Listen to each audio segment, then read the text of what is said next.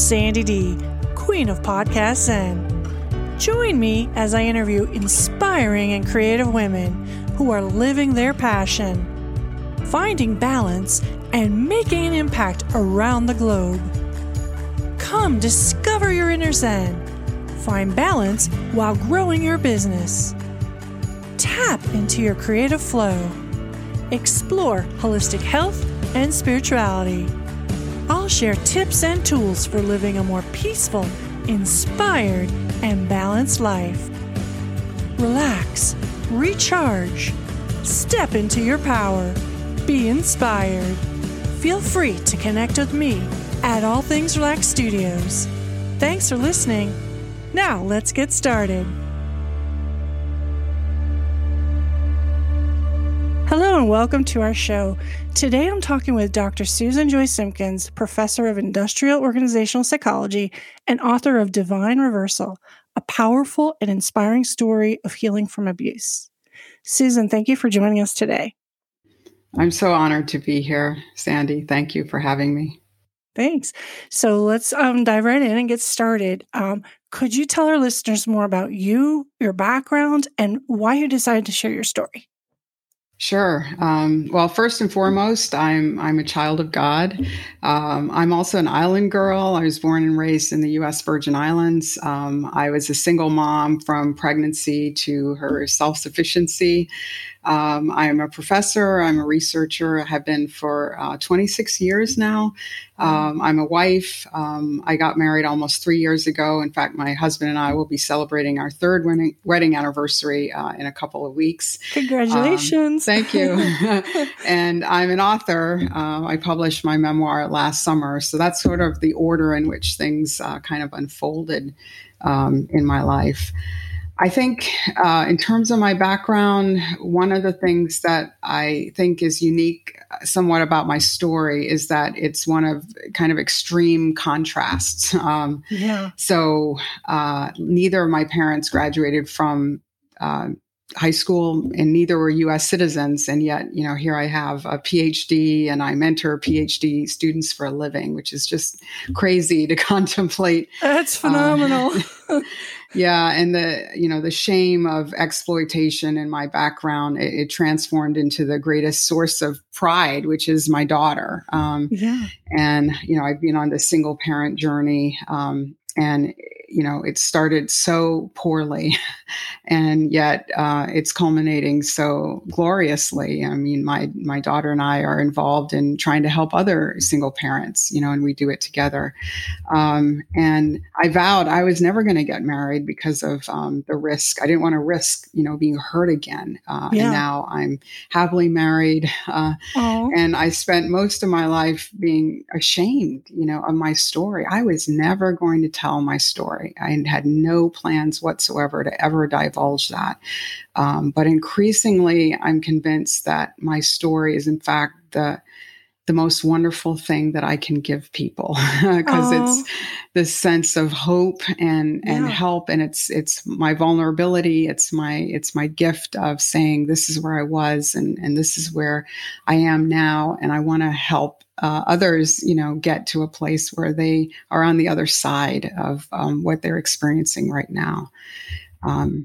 Deciding to tell my story was a process.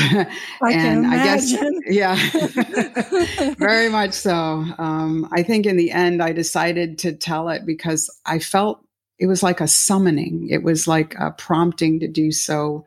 By God, I felt that it's a key part of my calling that I was so out of touch with before.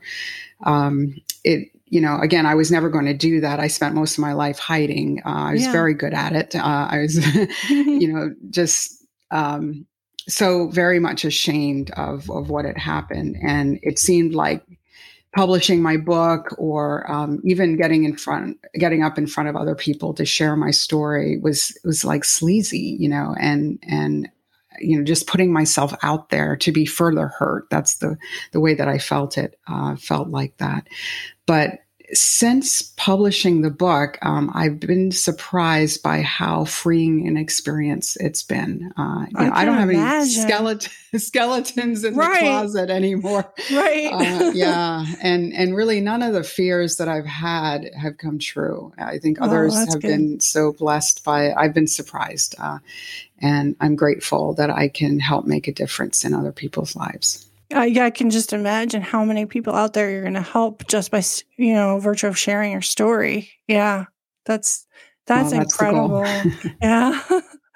In Divine Reversal, we learn how you, your mom, and your sister moved from St. Thomas to the Midwest. Now, I was curious, looking back, what stands out to you the most as far as like initial culture shock of moving, besides the obvious change in the climate? Yeah. Well, there are a lot of shocks. I'll tell you that. It was kind of the shock of a lifetime in a lot of ways. One of the things was there was a clear temporal difference. So, in St. Thomas, we're on island time. Yep. we were often growing up. I mean, we were leaving the house when we were supposed to be there, at events like church and so forth. And, moving to the Midwest and the U.S. mainland, being late is a big deal. You're just not late. And it's even considered rude, so having to learn to be on time, I quite frankly, I still consider that a struggle. In some cases, my kind of island blood is more relaxed around time. Yeah. And then another thing is that, St. Thomas is so small. It's 32 square miles. And so the scale and the scope of moving to the mainland U.S. took some acclimating to. So when you say it's just down the road in St. Thomas, it's literally just down the road. I mean, you're only dealing with 32 square miles. And I remember other people saying, well, it's just really short distance away. And I would be thinking, this is miles and miles.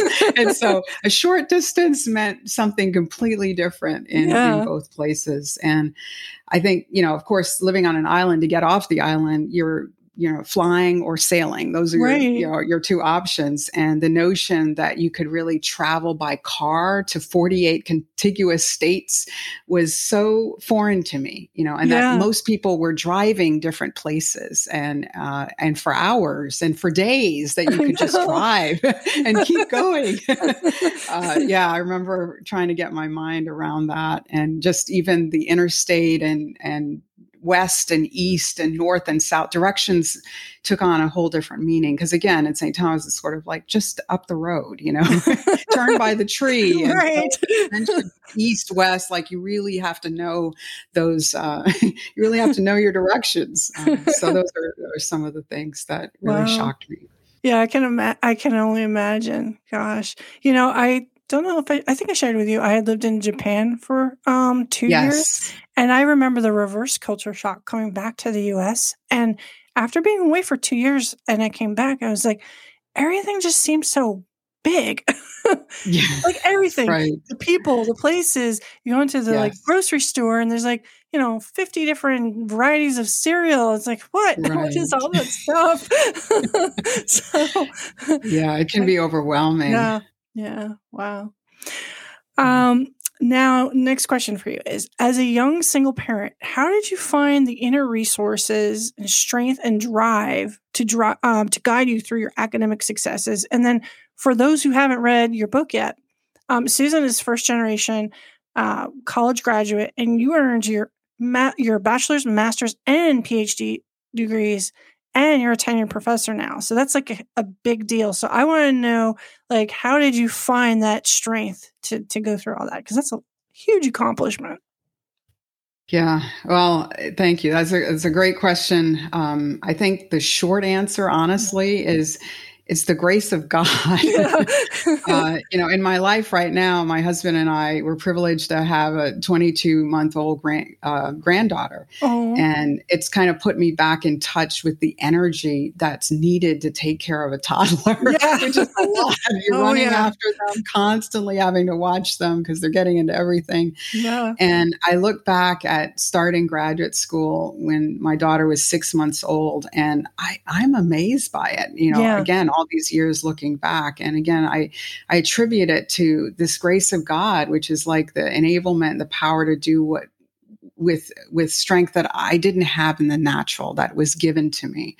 So, there was this sense that as I was caring for my daughter, someone was caring for me, and helping me with strength that I didn't feel like I had. Every day was a challenge. I remember waking up in the morning and just thinking, I just have to get through the day. I couldn't think much beyond that. Every day was just exhausting, overwhelming, and the victory was just making it through the day. I can imagine. Oh my gosh. Strength to do it. Yeah. And it's just putting one step in front of the other. Yeah.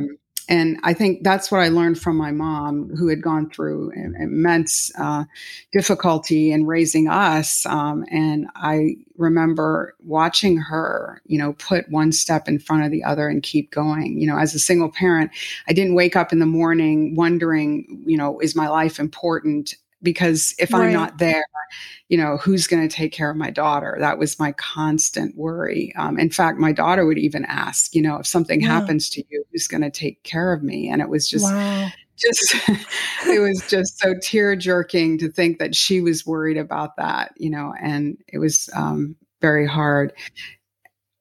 Yeah, I wanted to. She had that she even had that awareness at a young age to be thinking, wow, yeah. So while I wanted to curl up in a fetal position so many days, it's just putting that one foot in front of the other, as I watched my mom do. That was very helpful, just to keep things moving and not give up.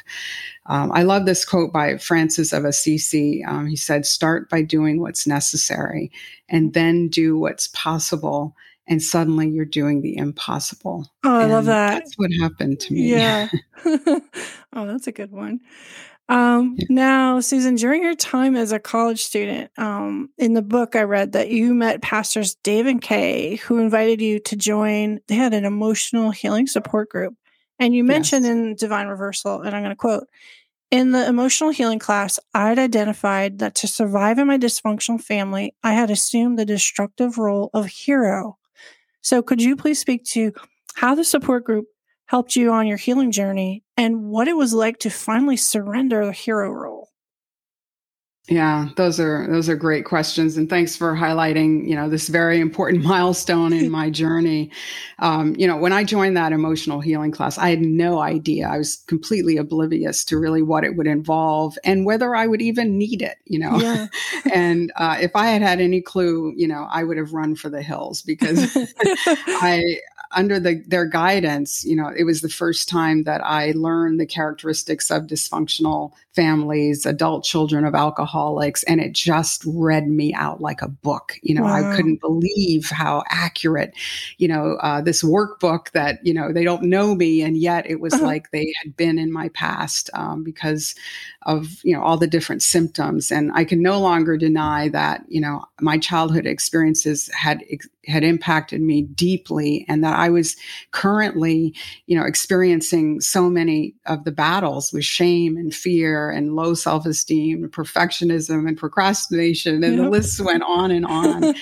And one of the important parts about that that journey was telling others, trusted others, in a very safe group about my past. I'd really not done that before. Wow. And in the natural, like in the physical, if you have a wound and it's always covered, it will never heal. Right. For that wound, it has to be exposed to the air, in order to heal. And really the same thing happens with inner wounds. Yeah, because otherwise it just sort of sits there beneath the surface and festers, and you never exactly. Yeah. Wow. Yeah. And it's the same thing in kind of the inner wounds. It's like you've got to expose it to air. It's got to have some light that comes into it, or it won't heal. And so it was in telling others. Again, trusted others. It's really important that you not just tell the stuff, this very sensitive, emotional stuff to anyone. But in that, it's like light started to get in very dark places. And the kind of self-sabotage is that, if people really knew what you have been through and what had happened, they wouldn't love you and they wouldn't accept you and you would be rejected. And I had felt that, like an imposter all the time. And being able to tell that even in front of Pastors Dave and Kay and then others in the group, and have them affirm me and say, it wasn't your fault. Right. And we're here for you and we want to help you. I mean, that was so healing in and of itself. Yeah, I can imagine even just being told like, this didn't happen because of something you did. Like, it is not your fault, because that just, wow. Yeah. And I definitely felt the guilt. I felt it was my fault and that I should have been the one blamed, and blaming the victim, which was myself. Certainly I did that to myself. And that hero role was something that was so eye-opening, because I hadn't realized that I had assumed the role of the hero in my family, that it was my job to make up for my dad's despicable actions, that he was an alcoholic and he was a criminal and he was an ex-con and he was an untreated schizophrenic and all of these negative things and all the things that he made our lives a living hell, and that somehow it was my responsibility to carry that shame for his despicable actions. Right. And it was, I had no idea that I was driving myself crazy trying to be the best student I can just to try to make up for his actions. And when I read that, and in the book, in the workbooks, that we were going through, it just invited me to just give up that role. And I realized I was so exhausted. Yeah. I was so tired of carrying this immense load. And I realized that I couldn't be my dad's hero. I mean, I wanted to, and I was trying hard, but I was so ineffective. I mean, nobody could carry that role. It wasn't humanly possible. It's too much of a burden. There's no way you can. Absolutely. Yeah. Yeah. And so when I recognized that, and I was able to give that burden to God, who could carry it, because I couldn't. And I stopped trying to rescue my dad, and I needed to be rescued too. Right. And I allowed God to rescue me. And it felt like, 250 pounds lifted, from my shoulders. Wow. The weight of that lifted, and I felt lighter than I had, in years and decades. How long a quick question. How long did, if you remember thinking back, how long did it take for you to feel like you could trust the people in the group? Like, was it something that just was immediate, or did it take you a lot of I'm just curious. That's a great question. No, it wasn't immediate for sure. And quite frankly, I wasn't going to tell a lot of stuff. I mean, I really was listening. It was through other people telling their stories and again, really gnarly, the worst of life's blows, and rape and incest and really gnarly things, betrayal and abandonment. And as others were vulnerable enough to share their story, I started to believe that I should as well, because they had experienced such affirmation, and I was affirming them because again, what vulnerability does is it, instead of, feeling like you want to attack the person, you want to hug them. Right. You respect that courage. And so that they gave me the courage to be able to do that. And they trusted you and shared their story with you first. So Oh, wow. Yeah. Yeah. Wow. That's just amazing. I love hearing this stuff. I do. I really do. It's just reminding me I've gone through, I won't go into big details, but I've gone through some tough times too, where it's like, go in and talk to a group of people I didn't know. And it was like, how much do I tell them about the things that are going on? And when you hear their stories and you're like, oh, okay, well, my stuff isn't that, off the wall, so to speak. And I was like, I can share. And then to have them validate, no, you're right. This shouldn't be these things shouldn't be happening to you. You're right to move on. And it's It's pretty powerful. Absolutely. Yeah. It's life-changing to do that. Wow. Yeah. We're going to take a short break now. And when we come back, we're going to talk about your spiritual breakthrough. Right. Okay. Introverts, are you ready to step into your power? Do you often feel like you're living your life on the sidelines, watching other entrepreneurs succeed? Do you want to sound more confident when you're building your brand? Hi, I'm Sandy D, Queen of Podcast Zen. As an introvert, I get it. Speaking with confidence and clarity has always been a struggle, until I unlocked the code and discovered tools and techniques to channel my inner rock star. Join my free masterclass, Introverts, Step into Your Power. I'll show you how to leverage your strengths as an introvert while manifesting your dream clients. Learn how to grow your soul-driven business. Sign up today at allthingsrelaxstudios.com.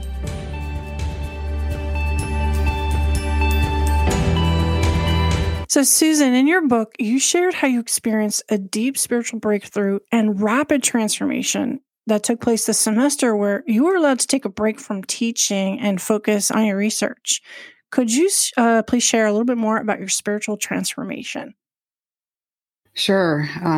So I grew up in the church, but it was mostly, I'd say it was mostly motivated by fear. Mm-hmm. I was trying to follow a set of rules of what I thought a good Christian should do, like read the Bible and pray, but it was kind of like to check things off. Like I've checked that box, so I should be good. Right. And if anybody had really asked me whether I was confident that God was real, I would not have been able to say that I was. I entertained a lot of deep doubts about the existence of God. And I also was really angry at God. Yeah. But I wouldn't have admitted that at that point, because in church circles, you don't go around saying that. It's just not socially acceptable to do. And also because I was afraid, of God, it's certainly not something that I would admit to, because, again, that's not something that would put me in good standing, with God. And during this time, and, there's so many things about it that I can't really explain, or even articulate very well. So it's a very hard thing to try to put into words. Yeah. Even it's been now 23 years since I experienced that particular time. And I still can't talk about it really without getting emotional, because it was absolutely game changing. It's like I had known about God from other people and learned, other people who seemed to know God would tell me, or I would read about others who seemed to know God. So I was just reading about God, but I didn't know him myself. And now during this time, it was like I saw him for the first time with the eyes of my heart. And again, not anything visible with my actual eyes. And I started to hear him, again, not with an audible voice or anything, but with the ears of my heart. And it's like he wasn't anything that I thought he was. Wow. He was completely different than what I had thought and what I had learned in the church. Like I always thought that maybe he was kind of stuffy and just sort of rules and regulations. And I kind of lived like waiting for the other shoe to fall, just waiting to make a mistake. At the earliest mistake, I would be punished. I'd gone around really wondering whether my life was cursed, because I felt so, I felt like my life was the tail end of everything. It looked like it and it felt like it. And I looked around at other people's lives and they seemed to have things so much better than me. And I felt like I wasn't favored by God, that somehow, I was being punished for things that I couldn't quite understand. And I felt his love. I felt his affirmation of me, his encouragement of me, and it changed everything. His authenticity, his vulnerability of being a counselor, being a shepherd, being a father, that the father I never you didn't had. have. Yeah. Growing up, and I knew that he was real. I mean, again, before I couldn't say that. And now I knew it'd be beyond the shadow of a doubt. And I think all these years later, what I would explain it as is that he gave me my heart back. Oh. And my heart was decimated. I mean, I was broken. It was completely broken by what my father had done, by what others who should have been in a position to help me, but they threw me under the bus, and abused me and exploited me, my innocence, my naivete, my childhood, everything gone. And I'd had major trust issues. And I really didn't trust God because I didn't believe that he was even real, or that he even cared. And so it was like my heart was flatlined completely. Wow. And it's like after this time, my heart started to beat again. Oh. And that was just, it was amazing. I had written some poetry when I was a child. I wanted to be a writer, but I just completely had given that up. And during this, all these years of being exploited and abused, it was like that music had gone. Those words, had dried up. And I didn't write anything. I wasn't in that frame of mind at all. And after this time, I started writing poetry, like with a frequency that I couldn't believe. Wow. The words just started flowing out of me and pouring. And it was just such a sign, like an outward sign that something amazing had happened in my heart that, again, it's hard to explain exactly how that happened. So I have a question. Do you think it was the fact that you were finally allowed to kind of slow down and compared to, the constant go, go, go, go, go? And not that you weren't doing anything because you had to focus on research, but the fact that you were able to slow down and sit with some stillness, that you were able to receive that? I do feel like that was really instrumental because, again, the pace that I was operating under did not allow for any kind of stillness at all. And in fact, I wasn't trained with that at all. I mean, my whole life, you just go, go, go. Again, like what I learned from my mom is just put one foot in front of the other and don't ever stop because, that's sort of a dangerous thing. You don't know what's going to happen if you stop. Will you even be able to keep going or get up again? But I was amazed by how productive stillness was. And it is like things that I had believed or had heard in my head, but didn't ever make it to my heart. They started to drill down into my heart. Wow. And I think that's the beauty of stillness is that it allows things to happen in your heart that wouldn't happen otherwise. Oh, this is such a beautiful story. I love it. It's what God does. Yeah. Next question. What would you say to those listeners who are currently struggling? Wow. What a great question. I just first want to say, how sorry I am, for what has happened to you. If I am speaking directly to you, your wounds, your pain, when I think about my healing journey, I recognize one of those lessons I learned was that whatever we deny, it can't be healed. Mm-hmm. You have to acknowledge the pain. And I just want to acknowledge your pain right now.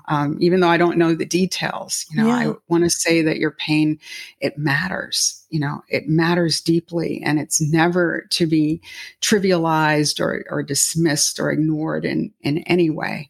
And sometimes I feel like we who have experienced that pain, we are the first to do that to ourselves, to just kind of pretend, try to sanitize it or pretend it doesn't exist. And it does. And nothing that we do to deny it is ever going to take away the reality that it happened.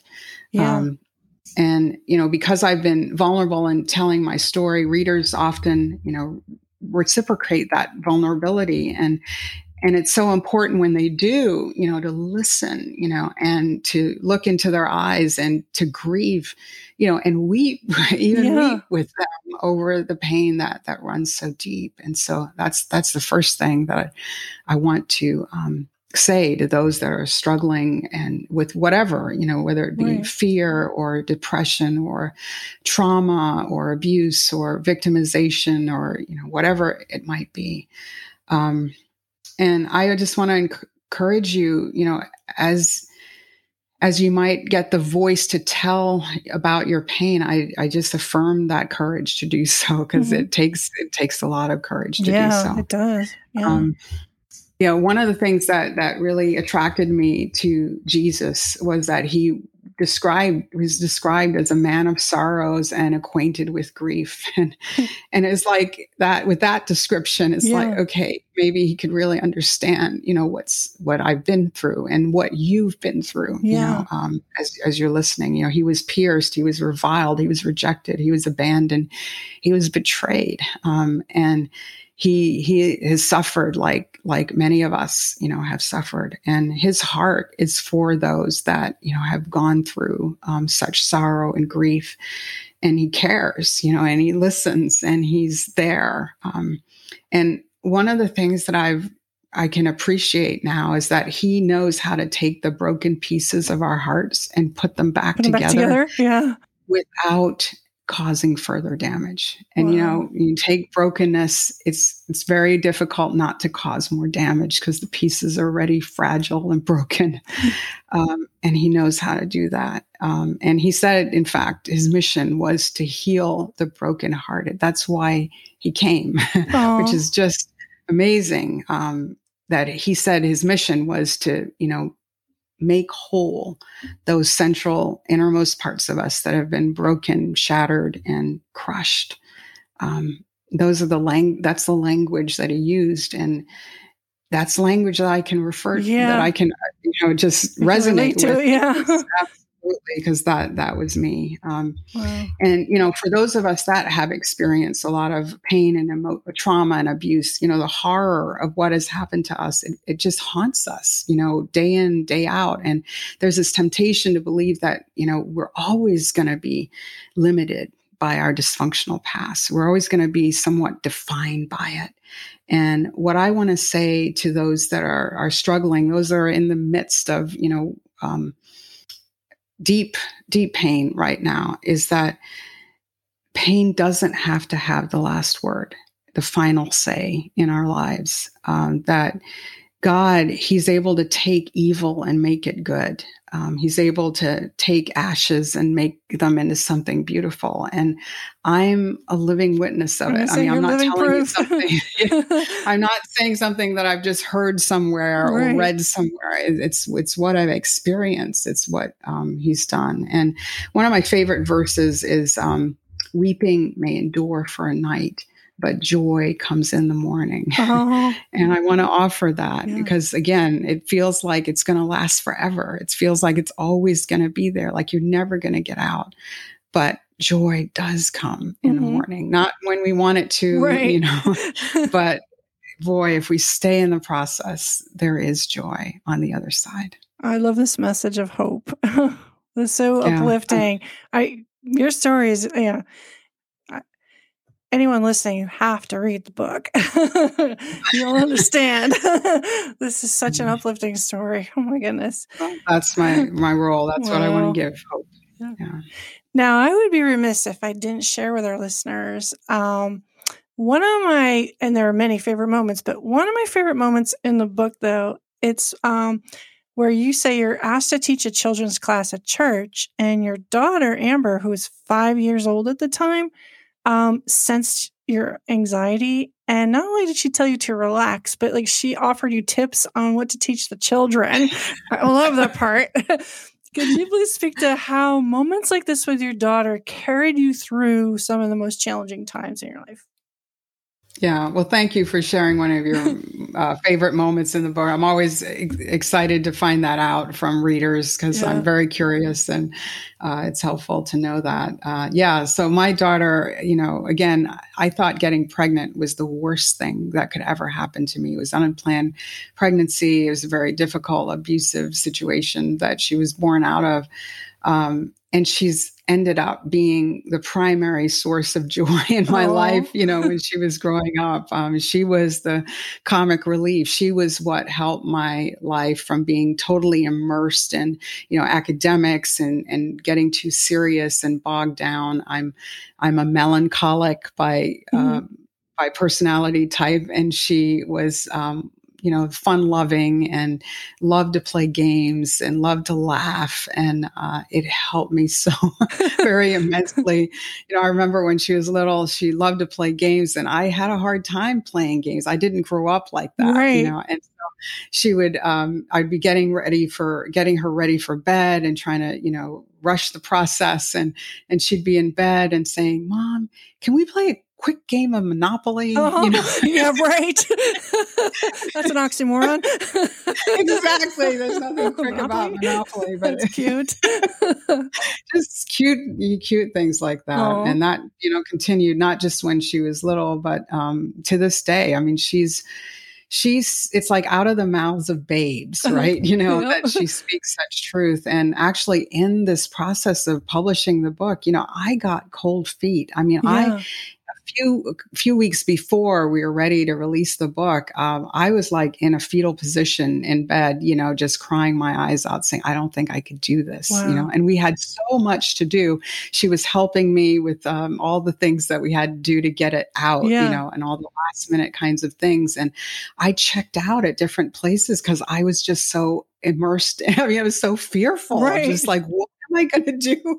I'm just letting all these, secrets out and what am I doing? And I don't think I want to do this. And I remember calling her up and saying, I haven't done what I'm supposed to do because I'm afraid and I'm checking out. And she goes, I know, Mom, I understand, but I just want you to know that I've been working while you're not, and I'm keeping the trains running, and we're going to do this, and you can do this. Wow. And to have her be that source of inspiration. Oh, she's amazing. And perseverance. Yeah, absolutely. There was another favorite part too in the book where you talked about, I think you were talking about like in church where you one time like went up to like towards the front for prayer or something. But she was, and you sat down and she was still a couple rows back or something when she was little, and how she, all of a sudden you hear her like walking up with your pocketbook or something, and you're kind of like mortified or something. And then the pastor like says she's a jewel, and it like hits you like, yes. I love that part when you talk about that. And it's like, and you realize, oh yeah, I hadn't really thought about that when I named her Amber, that Amber is a jewel. Right. Yeah. And she has been. Absolutely. Wow. Yeah. Oh, I love this. Yeah. Thank you for sharing that. Another memory that you remember. Yeah. No, it's such a wonderful story. I mean, if, you make such dark things uplifting. I mean, really, that's an accomplishment. Sharing that story of hope. Oh, thank you. But yeah, that's God. He can take darkness and make it light. He can take death and even make it life. And I'm just so amazed by that. I continue to be so. Wow. We're going to take one more short break. And when we come back, I want to talk more about what you do to relax and rejuvenate.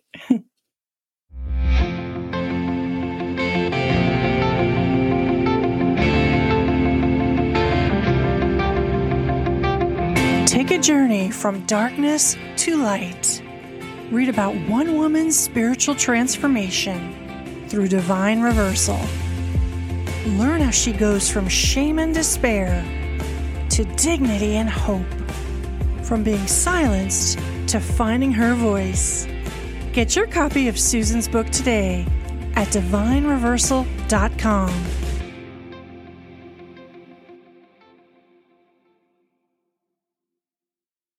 So, Susan, what do you do to relax and rejuvenate?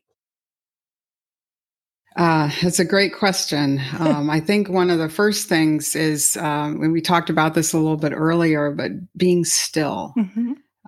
I think sitting in silence, turning everything off and all the notifications and the Facebook and the, texts and just to get the phone off of my radar and all the distractions and be able to quiet myself internally and be still inside, mm-hmm. which sometimes takes some doing because, the pace that we're running in and all these distractions, and try to listen and get in touch with what's happening on the inside. I think that's really important.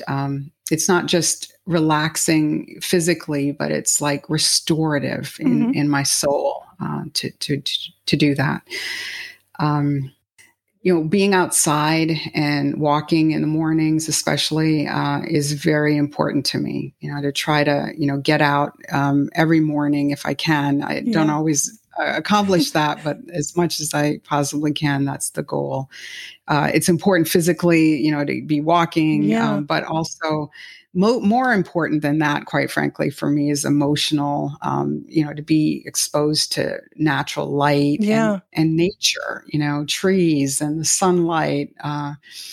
And spiritually, it's my time to kind of meditate, to reflect, to pray, to just kind of let thoughts come without having, to have a lot of structure, in there. It's kind of that unstructured time to let that flow. So that's really important. I love sitting in sunlight. Oh, I love the sun too. Yeah. Well, you're an island girl, so of course. Absolutely. Right? Yeah. So I love that. Just sitting, in fact, just yesterday, sitting on the stoop out front and just letting the sunlight, rest on my face and just thinking the weather is so fantastic right now. So I love that. A couple other things. I keep a gratitude journal. Mm-hmm. That's really important. I am so amazed at the power of gratitude. Yeah. The power of Thanksgiving. Even sometimes as I am working, I'll realize, I'm kind of complaining in my heart, about this task or it's drudgery or, it's so easy for me to get into a negative mindset because I kind of tend that way in general. I'm more the glass half empty kind of person than the glass half full. I can relate. And so this does not come natural, but learning how to be more grateful has been really transformative because it changes the whole atmosphere around me when I'm grateful and find something to be thankful for. And then actually, we have Thanksgiving coming up in the not too distant future. And I take that gratitude journal and on Thanksgiving Day, I'll read through it for the past year and just getting to see things that I would have forgotten, that I wrote down at different days. Some of them are small things, but others are big things, but all together, they just are this just walloping sense of, I am so blessed. Wow. And there's so much that I have to be grateful for. I like that tradition. That's a good Thanksgiving tradition to have. I got to share with you my biggest Thanksgiving blessing, I would say, is my younger son was actually born on Thanksgiving. Thanksgiving rotates every year, but he was actually born on Thanksgiving Day. So he's my turkey baby. Wow. I love really that. Cool. Yeah, gratitude reading. I am going to start doing that. I like that. On Thanksgiving Day, you go back and read through the previous years. Yeah, I love that. Yeah. It actually started when my daughter was really young, before she could even write. Yeah. I had this, I heard this idea of doing a blessing box. Like you take a box and you wrap it up and then you put a small slit in it. Yeah. And then, throughout the year and throughout the weeks, you put entries in. And so I started writing them down for her, like, Amber, what are you grateful for? And she's like, I like dogs, Oh, that's cute, just, right? whatever Yeah, thing she would or want ponies to or say, whatever like, little girls like yeah, at the exactly. time, right? And then she started writing them herself in her handwriting. And Oh, I've got you some of still these have them? entries still. I saved them, Oh, I love that. throughout the years, like by year. And then on Thanksgiving Day, Yeah. we would open the box up and collect all the different entries and read them off together. Oh, So it started there. wow. And now I have a journal because, she's grown up and everything. So you're avant-garde, because this is like people are just discovering this, and they have like gratitude jars. So you guys were avant-garde here. Yeah. Oh, I love that. Yeah. And then just one more thing I'd Yeah. say is I like this idea of a Sabbath day of rest, and try to incorporate that like on the weekends, like particularly on Sundays, Yeah. to try to disengage and try to, take a nap. I took a nap yesterday. good. I never feel like I can afford to do that. Right. I never feel like, oh, yes, I have the time to do this. It always feels like, I need to work. I need to keep up. I'm behind. And, but doing so, taking the time off to just disengage from, the emails and the constant work. I don't have a 9-to-5 job by any means. It could go on forever. Right. And I could be working and still never feel caught up. Yeah, the work is always going to be there though. I know. Yeah. Oh, well, that's good. Taking some time off, it rejuvenates me for sure. Yeah, no, it's important to rest.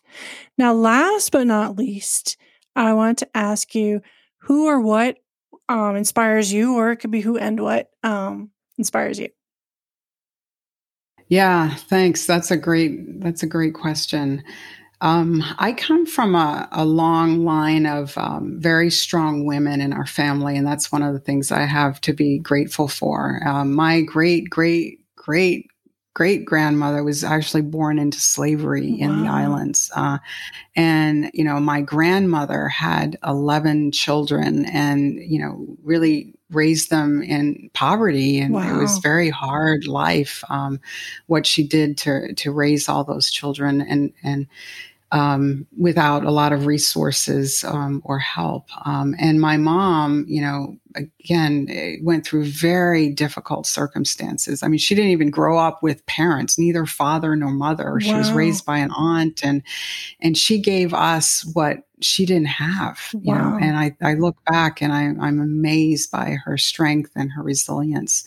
And so when I think about my lineage in terms of the strong women in my family, and I think about like being, born into slavery, I mean, it's like, what do I have to complain about? Right. I mean, it's one of those things where it's like, come on, I've got this in my blood of, I can keep going, and what they did by keeping on going was an example to me in a subsequent generation. Right. And so what I do will be an example to my daughter and her children, going forward. And so it's so important to do that.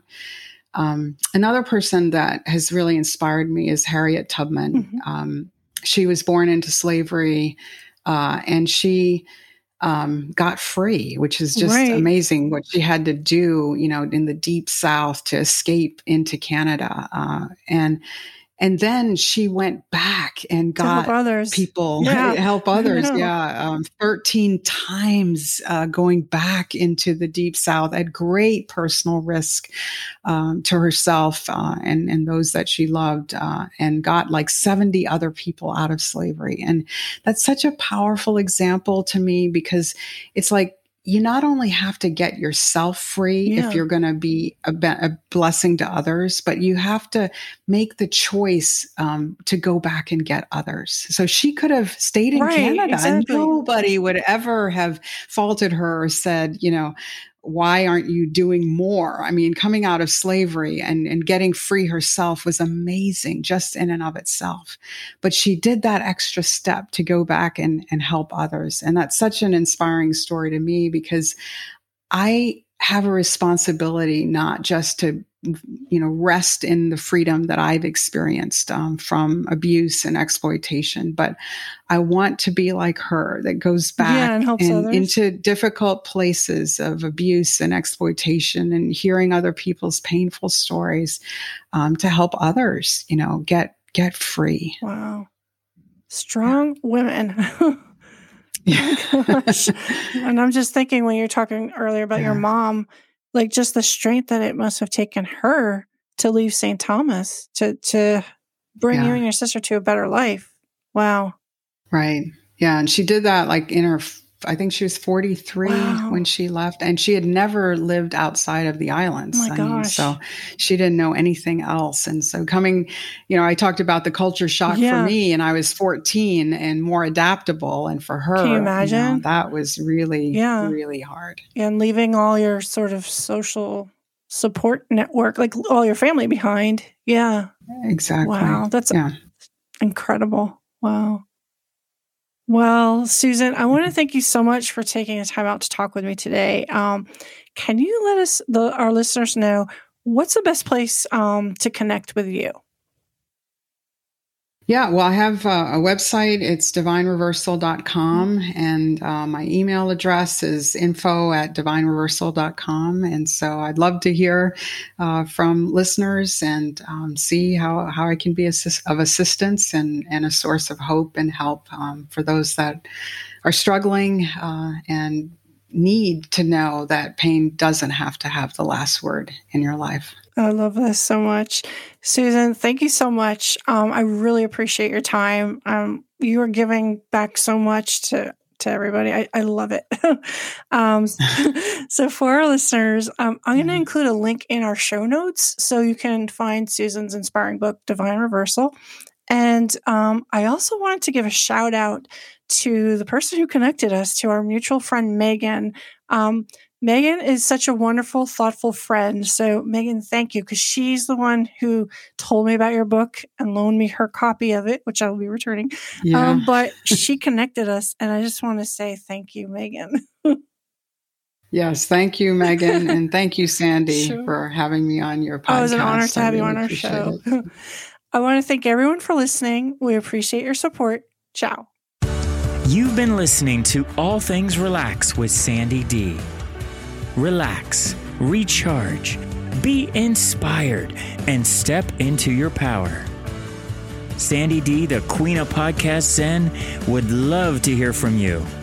You can connect with her on Instagram or Facebook at All Things Relax Studios. Thanks for tuning in. Until next time.